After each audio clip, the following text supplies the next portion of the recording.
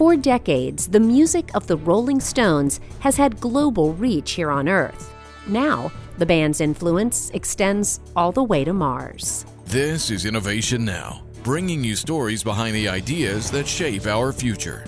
A NASA team has named a rock on Mars for music legend the Rolling Stones. A little larger than a golf ball, the rock apparently rolled about 3 feet, propelled by thrusters as InSight touched down on Mars. The InSight lander's primary mission is to study the red planet's interior, but images of the surface taken the day after landing show where the rock rolled. With the Rolling Stones about to perform nearby, it made perfect sense for the JPL team to name the rock the Rolling Stone Rock. Robert Downey Jr. made the announcement at Pasadena's Rose Bowl Stadium just before the band took stage.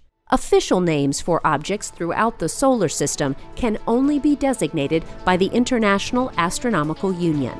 However, the informal nickname will appear on NASA's working maps of Mars, giving rock scientists, rock musicians, and rock fans something to celebrate. For Innovation Now, I'm Jennifer Pulley. Innovation Now is produced by the National Institute of Aerospace through collaboration with NASA.